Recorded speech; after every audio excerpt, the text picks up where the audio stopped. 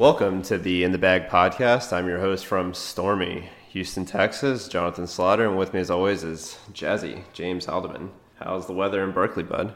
It's a little foggy, but it's always foggy in the morning, so it'll eventually be beautiful and unstormy here. We got a little bit of early wake-up call this morning, man. If I was the type of guy that drank coffee, I'd make a bad joke about how I haven't got to have my coffee yet, because I woke up at 5:45 to do this. We're doing good. Did you get to go to the range this morning if it's storming there in Houston? I did not. I will probably try to go tomorrow, even though most of my guys are teeing off tomorrow, but I will try to make it tomorrow. We're all just out here trying to get better, working our games. Exactly. I'm playing Friday afternoon, so I'm pretty excited. Nice.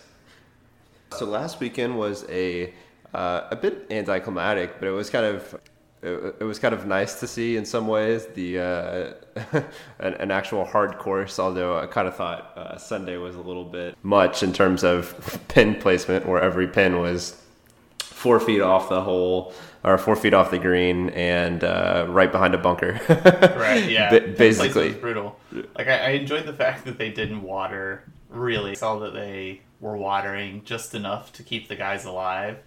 And then we're going to just let them dry out after that. And that was obvious. And then I saw the pin placement that morning, and I was like, there's no way more than, like, a handful of people shoot even or under par. And then a handful of people shot even or under par. And it was wild. It was fun to watch, right? Like, I would much prefer watching that every week than guys go, 20, 21, 22 under. But we're obviously not going to get that. I don't think, the PGA Tour guys would like it very much if they had to go out and struggle and look like that on a week in, week out basis. Yeah, it's definitely, especially in contrast to how it's been, where it's been a birdie fest. But I think it was a good mix last weekend for the tournament. Jon Rahm won going away despite the 2-stroke penalty for grounding his club on the chipped birdie that he made on 16. And he moved the ball on 16 when he put his club down.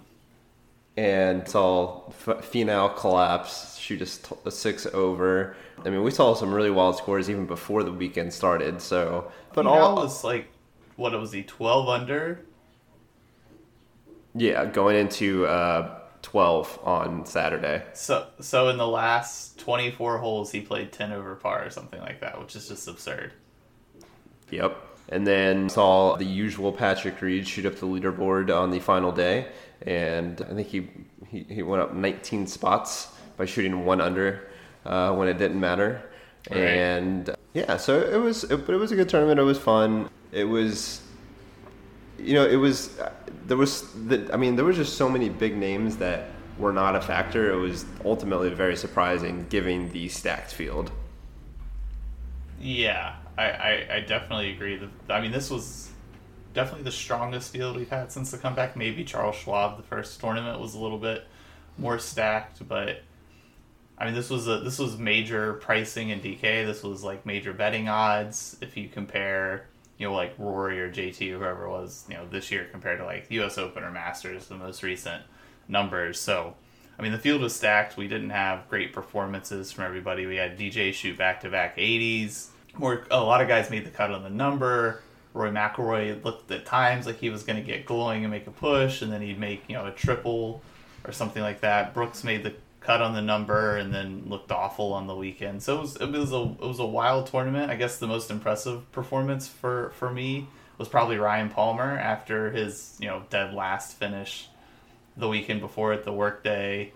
Came back and shot like a really steady, I think he finished -7 or something like that to finish his solo second place. So that was a pretty impressive performance from Ryan Palmer, who apparently just like realized he was closing the club face too much on contact and had worked with the coach on it and came back, and he was now the second best player instead of the dead last guy. So it was just a really fun and interesting show that golf is about little tweaks for these guys. Most things are pretty consistent for them, but they can make a little tweak and change a lot of things from weekend to weekend. Yeah, and he really grinded on Sunday. At one point, I thought that Rahm had left the door open before that chip in on 16 because on 17 and 18 anyone can make a double. Right. So he would have been right there. Otherwise, it was definitely a very, very solid performance from Palmer. on Sunday, and obviously throughout the tournament as well. Yeah, so let's get into it for this weekend. I guess we'll start with our club up, club down section, and then go on to the course in TPC. TPC Twin Cities. Twin Cities. I was thinking Great Lakes, but I was like, I know that's not right. And so, all right, so we both had, in the club up section, we both had Norlander, who has gained 11, 4.54, 6.12 strokes over his last 3 weeks, including 8.43 strokes gained putting last weekend. Harris English, we both had him as well, back on track. He's now finished 13th, 17th. He had 1/100th finish, but then he has a top 20, 9, 17, 16 in his last 8 tournaments, and has gained no less than 6.31 strokes and only once in that span, and hasn't gained more than I think like 2 or 2.5 strokes putting. So it's not like he's just crushing it with the putter. And then Lucas Glover has gained 3.37 strokes over his last 5 tourneys. He's turning in some great performances. So some guys that are definitely really hot. I also just wanted to give a small shout out to Luke List, who is literally added on, I think, Tuesday last week and finishes T10. Yeah, I agree with you on Norlander. All 4 of his last 4 tournaments have been top 41 finishes, plus 70 plus fantasy points. He was, T6 last week off the back of not completely screwing up on Sunday like everybody else did. But he did have his best putting performance in his young career on the PGA Tour, like you mentioned, which was really impressive. So his ball striking is always really, really solid. We generally view him as a poor putter, so it'll be interesting to see if maybe he's figured something out there, or if he's just kind of on a hot streak. Harris English looks to be back at the form he was at the beginning of the year. Like you said, he's back to a top 10, top 20 machine. He was in some weird situations. He was playing in solo groups because his continued to test positive for COVID-19. He was one of the players that tested positive earlier, so he had to take a couple weeks off. So he was playing in solo groups on Saturday. And I feel like we're just a matter of time away from one of these guys being in contention that's healthy and not at risk for transmitting the disease. But we have to watch a penultimate group on Sunday be a single because they've been continuously testing positive for COVID, and I think that would be a pretty interesting spectacle to watch. Where we differ is our last guy. I put Richie Werenski down here. He had made 4 cuts going into the break, and he's made his cut in all 4 of his appearances coming out of it, and scored at least 76 fantasy points in 3 of his 4 starts.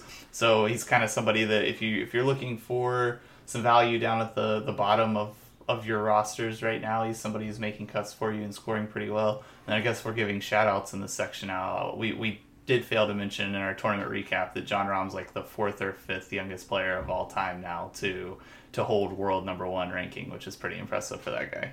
He's been a stud. He's been a stud in his 32 career starts on the PGA Tour. And the first first Spaniard since Seve, is that right? Yeah, I think so.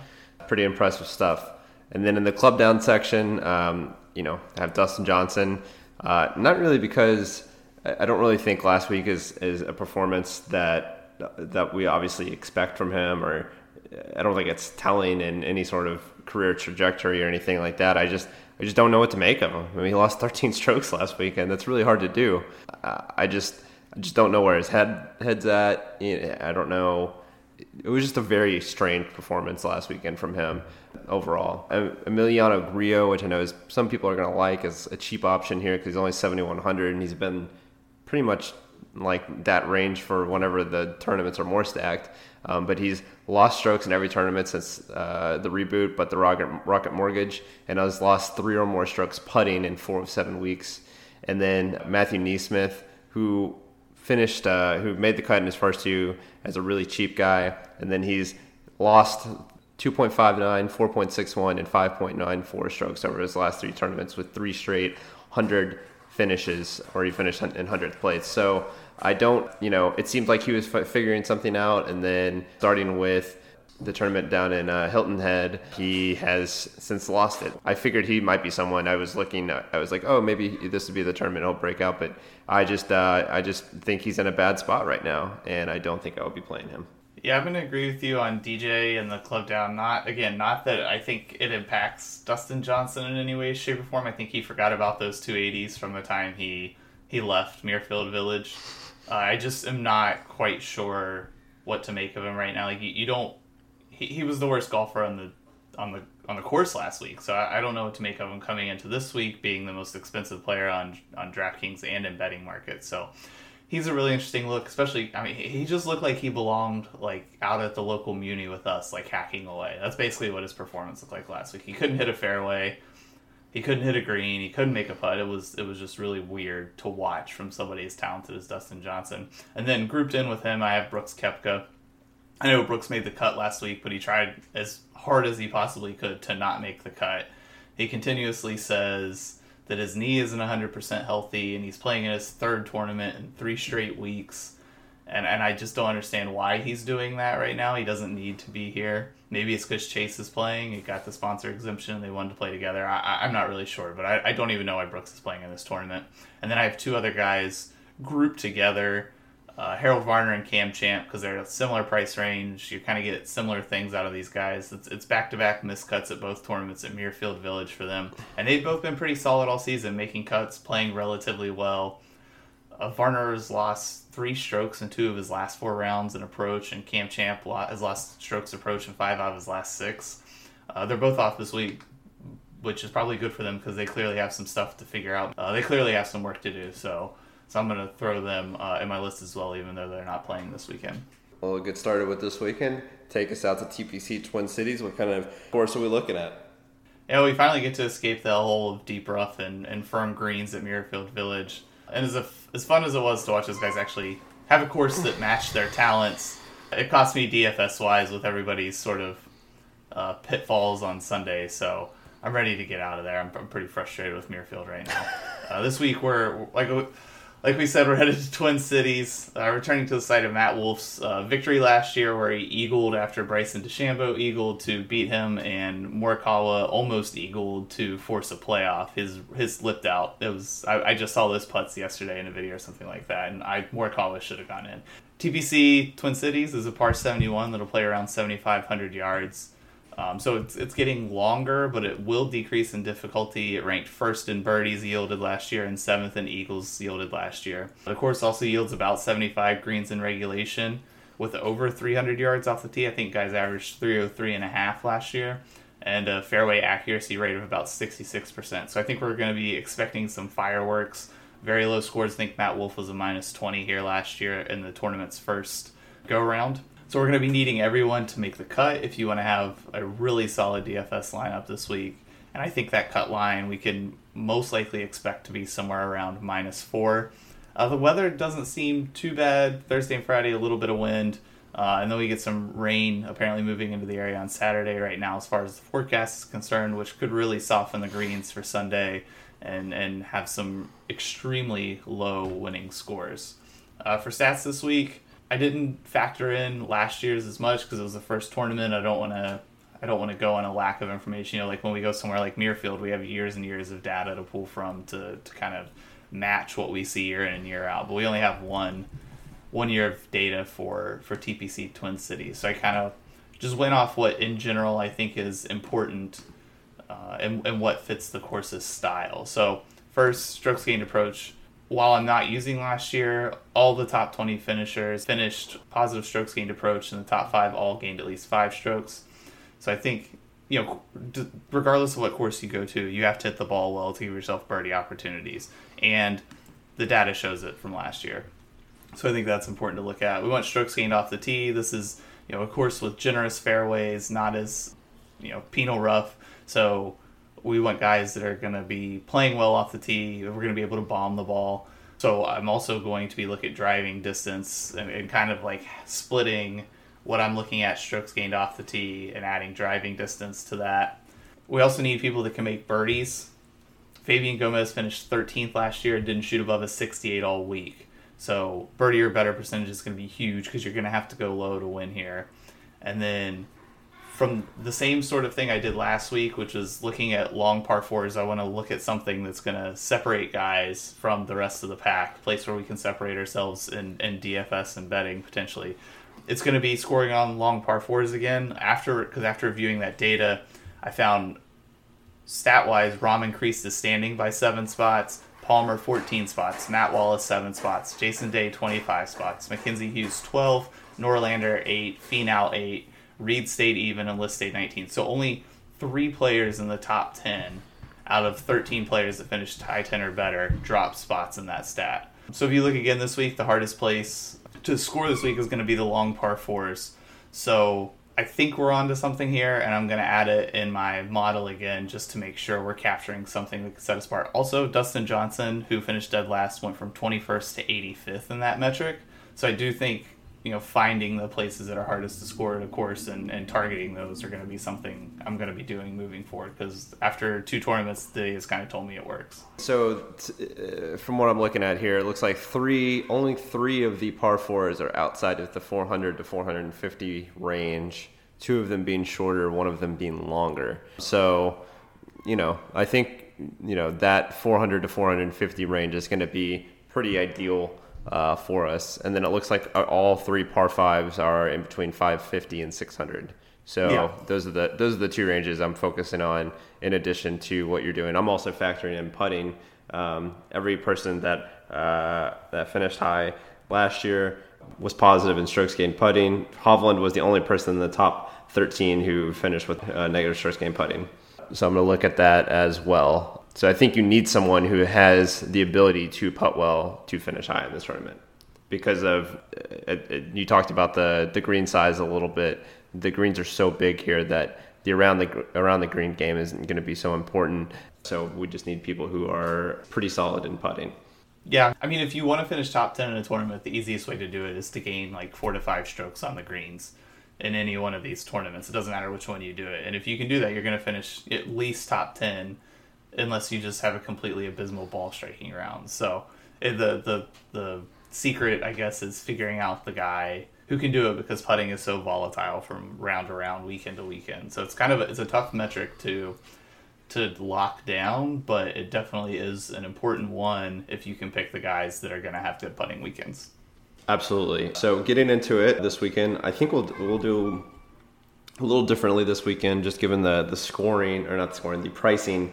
We'll do 9,500 and up, and then 8,000, 9,500, and 7,000 to 800. And then if you have anyone in the 6,000 range, we can kind of run through those pretty quickly. So this weekend we have 6 guys that fit into this range, or 7 guys, I'm sorry, which would be Dustin Johnson at 11.5, Koepka 11.2, Finau 10.9, Fleetwood 10.5, Casey 10.1, Bubba at 9.9, and Matthew Wolff, the reigning champion, at 9.7. Who's your favorite of this group? And who are you going to fade out of this group? Based on what I put into my model, it spit out Finau and Paul Casey. I'm pretty inclined to agree. Finau was phenomenal until the last 24 holes last week.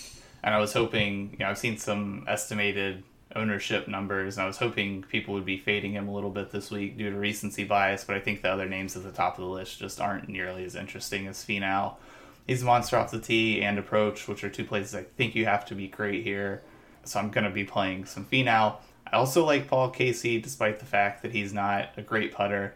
The whole calendar year for Paul Casey only has 3 rounds where he didn't gain strokes off the tee and 4 where he didn't gain strokes approach. And he missed the cut on the number last week with an 8 on a par 3 because he was blading shots around the green.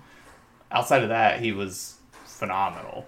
So I'm going to be looking to Paul Casey. Again, I was hoping more people would be off him because he missed the cut, but I think Koepka and Johnson have just been so bad that we don't get that luxury this week. He's top 10 in strokes gained off the tee and approach, and I think he is out of the guys 10,000 plus, he's the least expensive guy. So I like Paul Casey. Who I don't like, I mean, my guy I'm just not going to play is Brooks. There's just no way I'm going to play him. He's the second highest priced guy, and he's been atrocious this year. He's had 1 good finish. He's priced, solely on name and the fact that is Brooks Koepka and has some decent history, and there's nobody else to. I'm not big on Brooks this weekend at all. I'm not going to be playing him. Yeah, that's completely fair. I think Brooks is definitely the obvious choice to fade here, but I think I'm actually going to have to go against you on the Casey thing. I think his putting is so bad that I just do not think he has a chance to gain strokes putting. And yeah, I definitely think, as far as like maybe our agreement this week is disagreements this week are all going to be based around the fact that I'm gonna say I like a lot of guys who you probably haven't seen gain strokes putting in like 4 or 5 rounds, or tournaments even maybe, and I just don't know that I'm going to focus on that, because I think anybody can get hot with the putter any given weekend, even if they're consistently bad at putting. It's just a very volatile stat. So yeah, I think we're going to be having that conversation, or you're going to be seeing that a lot going through this pod today. That's just like a preference in how we approach things. But I think my play here is definitely Finau, who gained strokes across the board and approach and off the tee, and had putted out of his mind last week where he gained 6 strokes putting. But I don't think he's going to do that this weekend, obviously, because it's really tough to gain that many strokes putting continuously. But it seems like the putting is something that he's really worked on, and he's really put in the work on his short game in general. And so I have faith and confidence that he is going to continue that moving forward. I think this is the type of tournament Tony Finau can win even if he gains like a half a stroke putting, because his ball striking is just so phenomenal. Right. And, we always talk about it. This is the type of tournament Tony Finau should win. This is the type of tournament Tony Finau should win. So I'm expecting big things from Tony Finau. He also ranks first in par 5 efficiency, 550 to 600. And he's 66th in 400 to 450, which isn't great, but actually in this group, I think that would be like top 15, because there's so many guys that are just not playing this weekend. That would actually not be a terrible number. So I'm looking at Tony Finau as my favorite play out of this group. And definitely no Brooks this week for you? Definitely no Brooks, but for the sake of being different, I will go with Casey as the other person I'm not going to play. Also, just the fact that Casey's so highly owned. Yeah, that is one I didn't expect, and is a little disappointing to me. I thought he'd be a good pivot on top of thinking he's going to play well this week. That is unfortunate. The other big name guy that's making his debut this week, and I think it's because he wanted to get to America before the WGC next weekend, is Tommy Fleetwood. He's going to be relatively highly owned, but I think it's name and an unknown commodity coming in. This is not the type of tournament that Tommy Fleetwood competes for a win in, right? He is an incredibly consistent golfer who, when the course is tough, conditions are tough, big names are in the tournament, generally competes and plays well. Think like the Open last year or something like that, right? But in places where you need to make a ton of birdies because the winning score is going to be minus 20, minus 21, like Tommy Fleetwood just generally isn't in contention there because he's a guy that plays tough courses really, really well. He's not a guy that goes out and makes a ton of birdies. So if there's another name I'm just not playing, which is unfortunate because I really like Tommy Fleetwood. I think he's a good golfer, great iron player, but I'm just not going to be playing him this week. He's like the Jason Day, where his birdie to bogey avoidance ratio is great. He just doesn't have a great birdie or better percentage, and he just struggles to really go low when everyone else is also going low. Right. Yeah, I think I definitely agree. Is there any who do you think is the best value? Is it Finau for you? I mean, straight value-wise, I think Casey is a good value.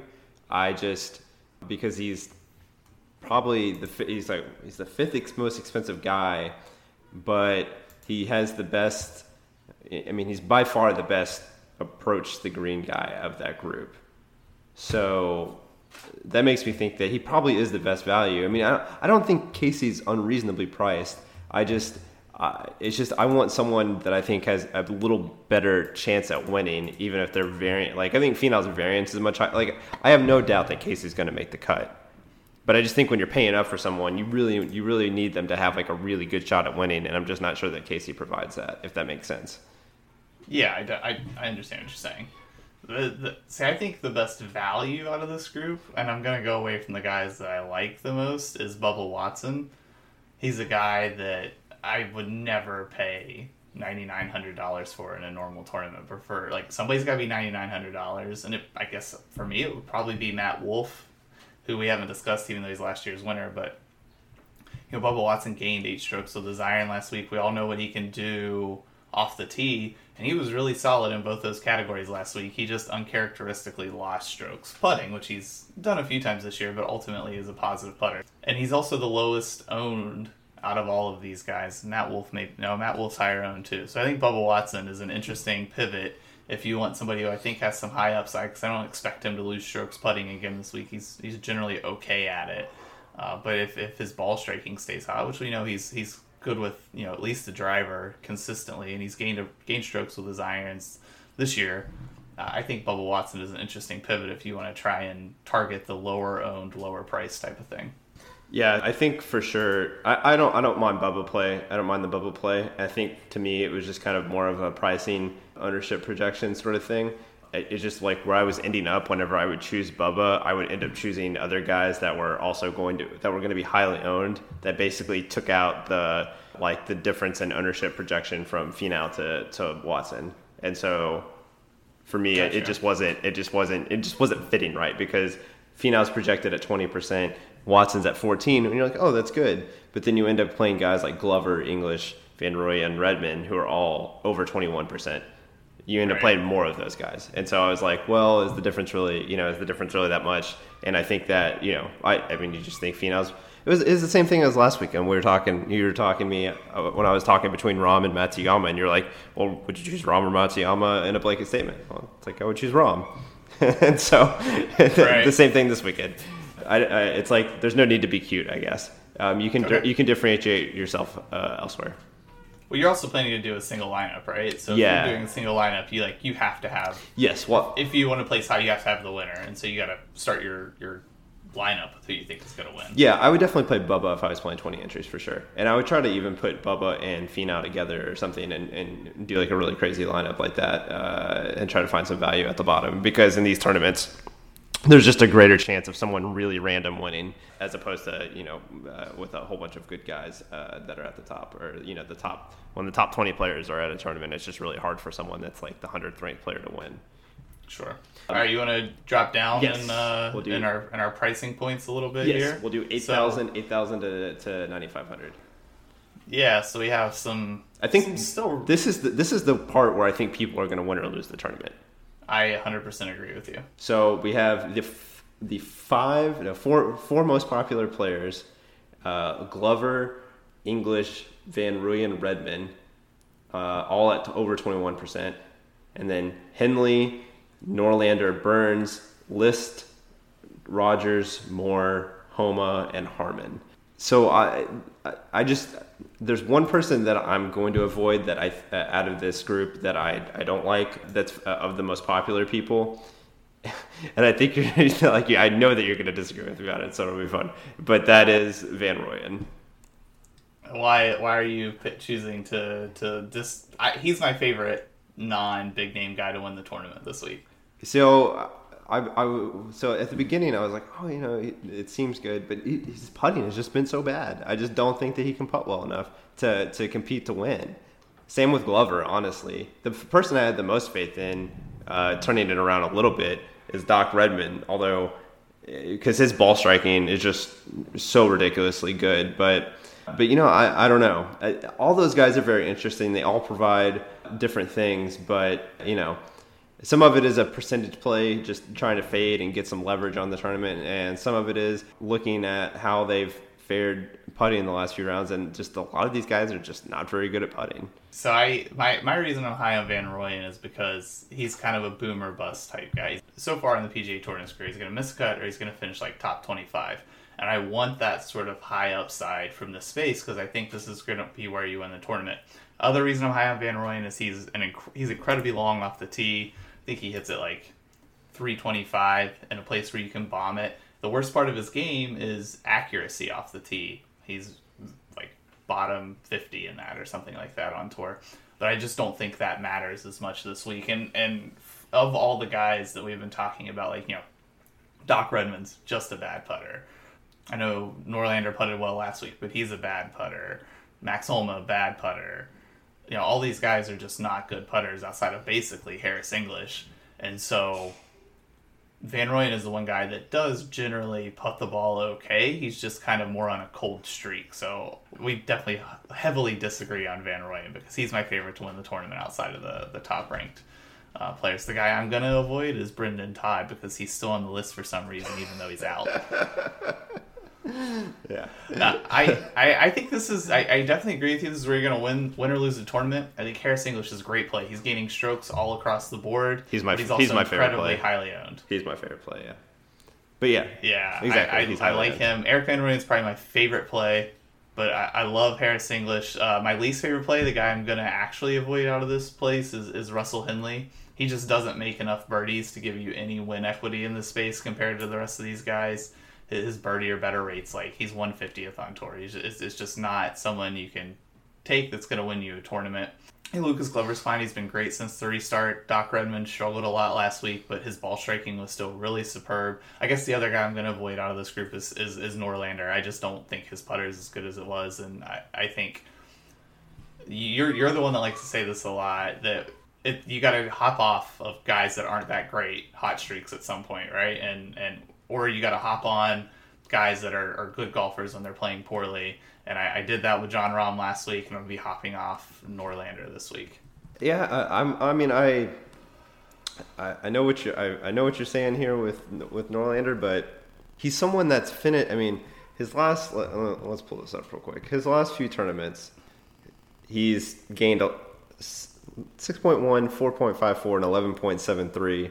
And then in the Rocket Mortgage, he didn't gain strokes putting, but the last two tournaments he has gained strokes putting. So he's been extremely hot with the putter. He's consistently gaining strokes on approach, and he has only lost strokes off the tee once in his last 5 tournaments. I mean, I just think that I think he's definitely got, to me, he's got both the fair amount of safe value as well as the ability to post a high score value, if that in my opinion.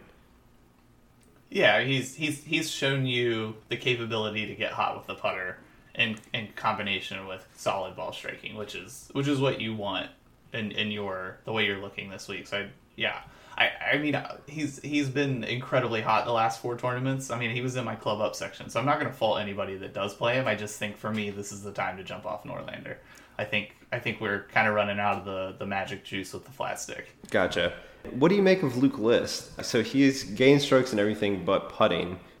He's not really someone that I considered, but the more I look at him, he seems a little more intriguing than I suspected. And he's he's not amazingly high owned either. Let's see, he's gained strokes off the tee, which is obviously what he does, and he's lost strokes on approach only twice in his last 7 tournaments, and he just is terrible with the putter. I mean, it seems like something that may fit your profile. Yeah, I think I just probably like other guys around here more. Like, I'd rather play Max Homa, who fits a similar profile than List does for $4,000 cheaper. But yeah, I mean, he's playing really well. You can't really fault anybody that decides to go with List. He had a win on the Korn Ferry Tour. I think he had a solid finish last week, maybe top 10. I'm not 1,000,000% sure on that, but yeah, he played really solid last week. So I'm not going to fault anybody that wants to look in his direction. I think that would be a solid pivot from what other people are doing, if he is as low owned as his projections currently show him right now.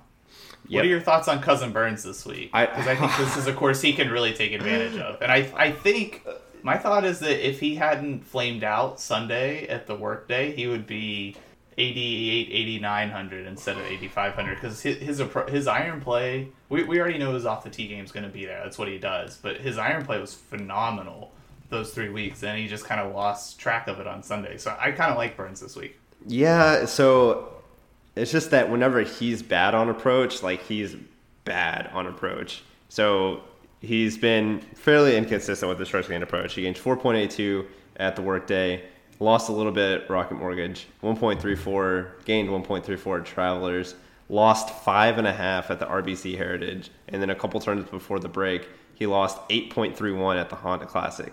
So I think he's just too inconsistent. You can go with guys that are safer, especially at 19% owned. I mean, I think that's wild.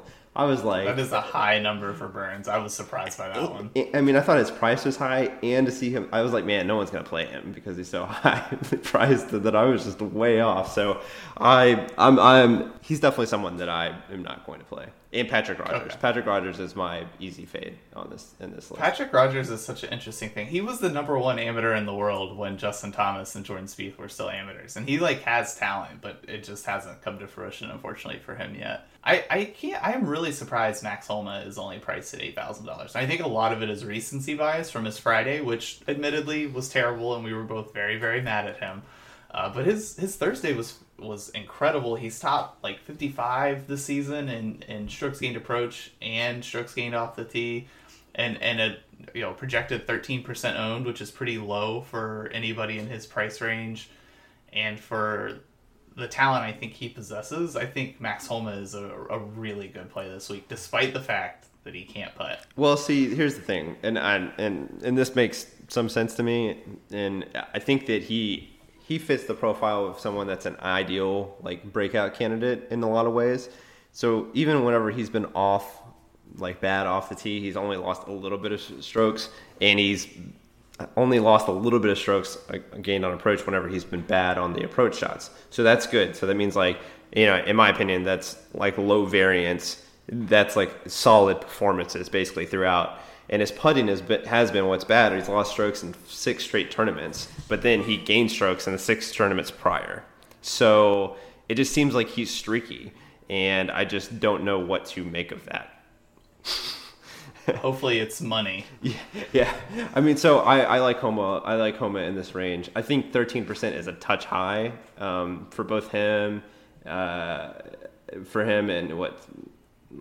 I don't know. Straka is also high in this range, so there are people that you may people your pivot from Homa would be Harman, and Harman has just been so bad recently, despite having globally good stats. That I get it, but I don't mind Homa for sure. All right, let's drop down another range. Yeah, and let's do the 7,000 range. So this is, you got to make your top guys have a chance to win. Your middle guys have to be solid. They can't be missing the cut.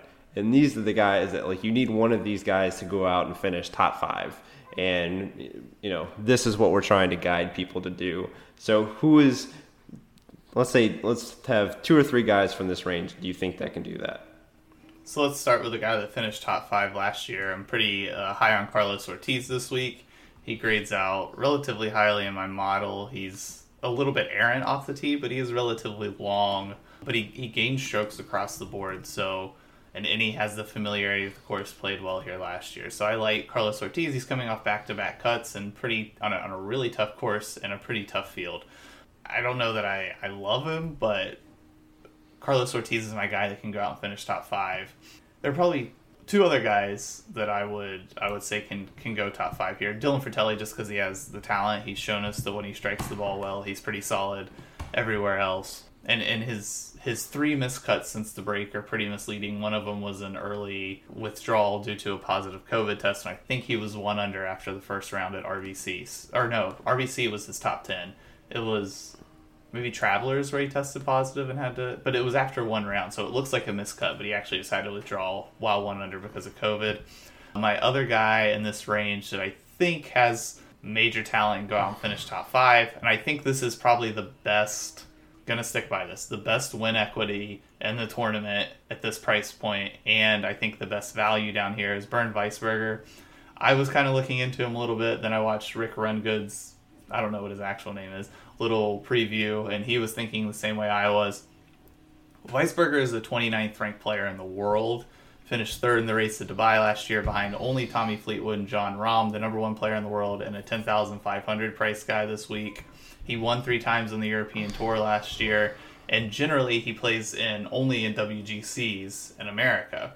So I think we get a guy with incredible talent in the weakest field he's ever played in America, with even lower price because he missed the cut last weekend. And I think there is a ton of win equity and high upside performance for Bernd Weisberger this week that I think, and he's low owned. He's only 4% owned projected right now. So I think it's a great play.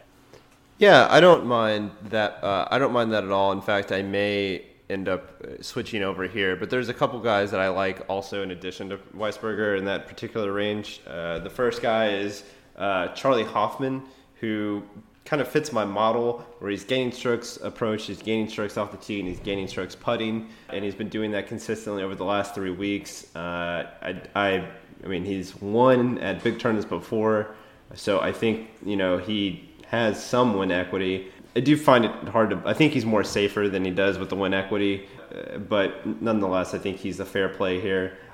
And then my guy that I think actually has win equity here, and that's also just has the talent, is Christopher Ventura. His stats don't look great, but he has gain strokes putting. That's exactly what he does. But he's also very high ranking in both the par 5 efficiency 550 to 600 and the 400 to 450 range. So despite the fact, he's 29th in the par 4 400 to 450, and he 73rd in the par 5 efficiency, but he also ranks, I think he's second in the field in birdie or better percentage, or third. Okay. So I think that he has. I think that's a very important stat this week too. Yeah, so I think he has the ability to go low, and also he was. Whenever I've heard this story before, but whenever Oklahoma State ended up going and getting Victor Hovland, they were actually going to scout Christopher Ventura because he was the more highly ranked golfer coming into college than Victor Hovland from Norway, and so he obviously has the talent to do well. I would say that based on that stat profile, that's a really interesting bet for first round leader. Yeah. Yep. And so he's finished 20th at the Rocket Mortgage, and then he's been in the Korn Ferry Tour where he's finished 8th, 48th, and 4th. So he's been playing some good golf. I think he has the ability to win here, but I may go with Weisberger over him, but I do like him as a play. Yeah, you've talked me into Ventura since I'm going to be doing some a 20 lineup. That I'll definitely play some Ventura in some of my lineups. Is there anyone you like once we get below 700? Are there any names that you think have any value? Because for the most part, I think we can sprinkle. We play one big guy and then sprinkle around in the middle because there are a lot of names we like there. And we think that's where the tournament's won or lost. But I do think there's a potential, like you said, to play a Finau and a Bubba. And if we do that, we do have to get pretty low somewhere. So is there anybody down low you like? The two guys that really stuck out to me, and they're not crazy low, were Hadley, which I know you want to talk about, so I'll let you do that, and Hudson Swafford, who's really played well since the reboot here. The only thing with him is he's not very accurate off the tee, but he does grade fairly decently in everything else. He's T74 in the 400 to 450 par 4s. He's 36th in the 550 to 600 par 5s. And birdie or better, I feel like he was pretty decent here too. So so for me, I like him a good amount. But again, you're going to be giving up something with all of these guys at the bottom because A, this is a weak field, and B, that's just how it is whenever you get to the bottom. And I'm more willing to sacrifice the off the tee game as opposed to some of the other things down here. So yeah. That's kind of like the type of person I'm looking for. Good approach, can go low. Maybe they're inaccurate off the tee, but that's okay.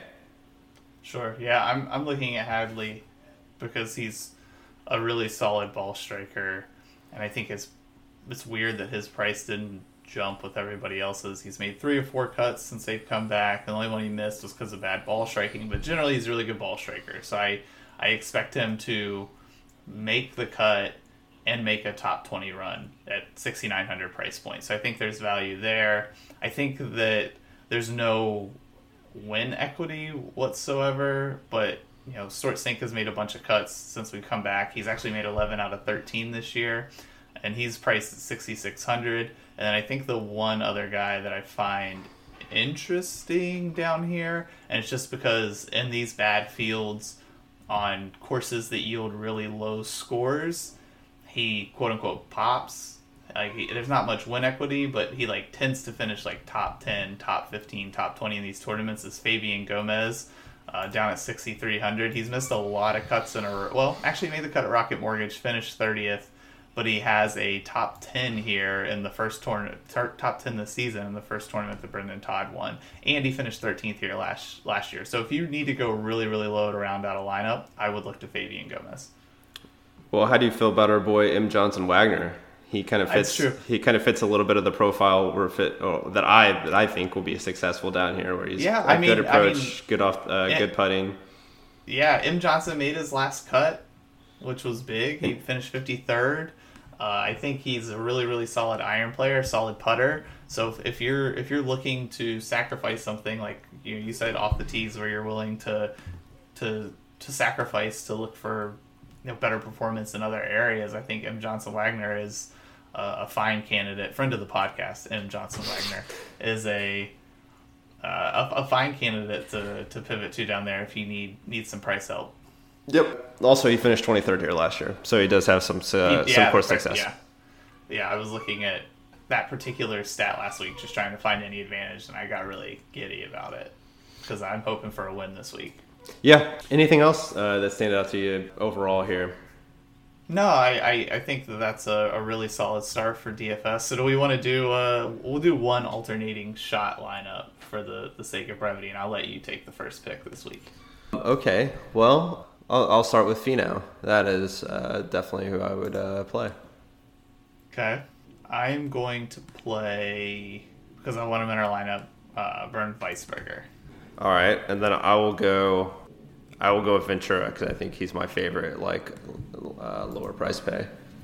And this way, so we're starting off here, and we only have about 28%ish on the ownership. So this is a good lineup to start getting some leverage too.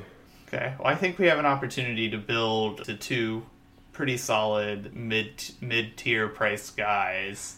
So I'm between Ortiz and Homa right now. I think I'm going to go with Max Homa for our next pick. Yeah, I think... We got 8,300 for the next two guys. Yeah, I was looking at Ortiz's stats, and he's been consistently average. He hasn't really popped in anything particular. So I do like the Homa play there. Oh, well, then I'm going to go Harris English. So that leaves $7,600. Almost got to Ortiz for you. Almost got to Ortiz for me. Yeah, I think I'm between two guys here. I'm between Dylan Fratelli, who's fine. I don't really trust him all that much, and Richie Werenski, who has basically made 8 straight cuts, I believe. He plays par fours, or he's made every cut since we've been back, and he plays long par fours at top 20 on tour. So I think I'd take Werenski here. All right, so I'm going to take this lineup and actually play it, except for I'm subbing out Werenski for Charlie Hoffman. Interesting. I don't hate it. I like that lineup a lot, actually. Whoever you're subbing at like 7,400, 7,500, I think in general is all the same. I think there's Fratelli probably has higher upside because he has the higher talent level. Same with Charlie Hoffman, who's kind of been at the top 1 tournaments and that sort of stuff before. I like this lineup a lot. I'm not going to lock it into my Millionaire Maker entry, which I currently have open, but I definitely would think about this. I mean, I want everyone to be able to follow along as we play, so and have a common rooting interest. Wow, I feel a lot of pressure having just given you 33% of your single entry lineup for the week, but it is what it is. Let's move on to traditional betting. I feel like I always talk you into garbage on the podcast, so it's fine anyways. Traditional betting, I was looking at some of the numbers this week. Definitely some stuff that I like. The only of the top numbers that I like to win is Finau. All the top guys except for DJ are 14-1, Brooks, Fleetwood, and Finau, and then DJ's 11-1, which I think Finau, if I was the book, would be my favorite. Definitely grades out highest in my model, so I like getting him at a number that is better than DJ and the same as Brooks and Fleetwood for sure. I like the Bubba 33-1. I have Bubba 33-1 down. I think he's the type of guy that can just super pop in a tournament. I think Lucas Glover's 28-1 is interesting. Van Rooyen's 33-1 is interesting. The other numbers I have written down are Homa 50-1, Ortiz 60-1. Where is Bernd Weisberger? Because I'm he's 80. He's 80. Werenski is 80, and then somebody who I think has the top end talent And I guess this is somebody down in the lower price point for your lineups. I have Danny Lee written down at 150 to 1. He gave Justin Thomas a run for his money at the CJ Cup earlier this year. He's a guy that when he strikes the ball well, he can get really hot with the putter. So I also have Danny Lee 150 to 1 written down. That's fair. That's all I really got for the top for the winner. Some other bets that I like, I'll just kind of throw them all out there. In the top 10, I like, Charlie Hoffman at 55 to 1. I love Harris English at 3 to 1 to finish in the top 10. That might be my favorite play. I have that down. And it's kind of interesting. Weisberger's 8 to 1 in the top 10. You can give me. I will be taking you up on that one, in particular. And then, I think Paul Casey being even in the top 20, I think to me, that seems safe. Like, I don't know a world in which Paul Casey doesn't finish in the top 20. I know I said that about Webb last weekend, but I think to me, Paul Casey had the highest floor of all the top guys, and he's only the 5th highest betting odds for the top 20. So I like Casey a lot there. Yeah, I like Casey in the top 10. He's 2.25 to 1. I think that's a solid place. Yeah, I feel like his win equity isn't as high as a lot of the guys around him, but I do feel like he's a top 10 guy this week. Harris English, like you said, 3 to 1. I like Doc Redman 5.5 to 1 here. This is where Chesson Hadley at 11 to 1 I think is a really great number, and I think just because he has a tendency to pop in these sorts of tournaments, Fabian Gomez 16 to 1 is a really interesting number for me. Top 10. Finau is the guy I think, I just don't see a world where he doesn't finish top 20. So I really like Tony Finau this week. Although minus 160 is a pretty hefty number, I might pivot to like Harris English at plus 130 or Paul Casey at even. Doc Redman's 2.75 to 1. Holman Ortiz are 3 to 1. Werenski is 3.35. Tringale, who is somebody who kind of popped early in the year in weaker fields, is 4.5 to 1. Chesson Hadley 5 to 1. Gomez 7.5 to 1. M. Johnson Wagner 9 to 1. And then somebody who we didn't talk about but has shown the ability to finish highly every now and then, and I found a really high number on, is Bo Hostler at 11 to 1. Okay, and it's in the same kind of vein as your Bo Hostler one. I will submit Josh Teeter at 7.5 to 1. He's a good birdie or better guy. Not typically good, but has the ability to go low if everything's clicking. Not someone I would put in the lineup though. I think he's far too risky for that. Right. Especially, like I said, I think this week we need all 6. If you want to have a high finish on any of your lineups, you're gonna have to go 6 for 6. It's not gonna be like last week where guys that are totaling 35% owned from the top of the heap don't make the cut or make it on the number. Right. It's going to be very different this week. Yep. So who's your Mickelson play for the week? Harris English. Okay. A lot of Harris English for you. I guess just for the sake of the fact that we disagree on him so much, mine's going to be Paul Casey. I'm playing him a lot.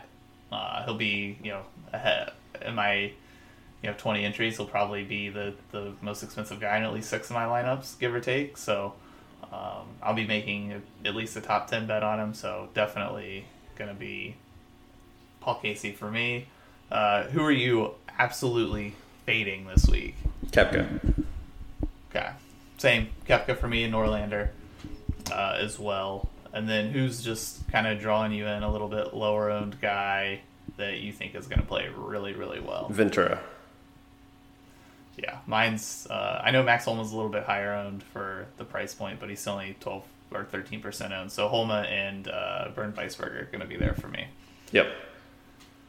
You got anything else you want to throw in before we sign off here? No, I don't think so. These are the type of tournaments we actually did really well on last year, and so I'm hoping that we can really hone in on these smaller tournaments and produce some good results for everybody. Yeah, I would say we were kind of a Fabian Gomez, where we kind of popped in these smaller, lower name tournaments, had some real success, and so I think we've still seen some success with the bigger names, but it's kind of been more gradual. I haven't really popped for any plus $1,000 weekends in any of the higher level or higher talent tournaments so far. So hoping for some similar success this week. Yeah, I'm excited. This is the last weekend we kind of get to, have fun with and go, oh, well, I don't really know because, the talent level's not there before we get into the meat of the PGA season, which is also the end of it. So I'm pretty excited. Yep. That's all we have for you this week. If you want to interact with the show or either of us, you can find the show on Twitter at InTheBagcast, Slaughter at Slaughter, and myself at JamesPaul4. You can find us anywhere you get your podcasts, Spotify, Apple, Google, you name it, we got it. We'd really appreciate it if you give us a listen, which I guess you've already done since you're listening to my outro here, my sign-off. But since you've given us the listen, we'd really appreciate if you could also give us, a review or a rating or something like that to go a long way in helping us be more visible on these sites. We appreciate you taking the time out of your day to listen to us. Happy investing this weekend, and we hope you'll tune in again next week so you can make sure you have the right clubs in the bag. Thanks again. Stay safe.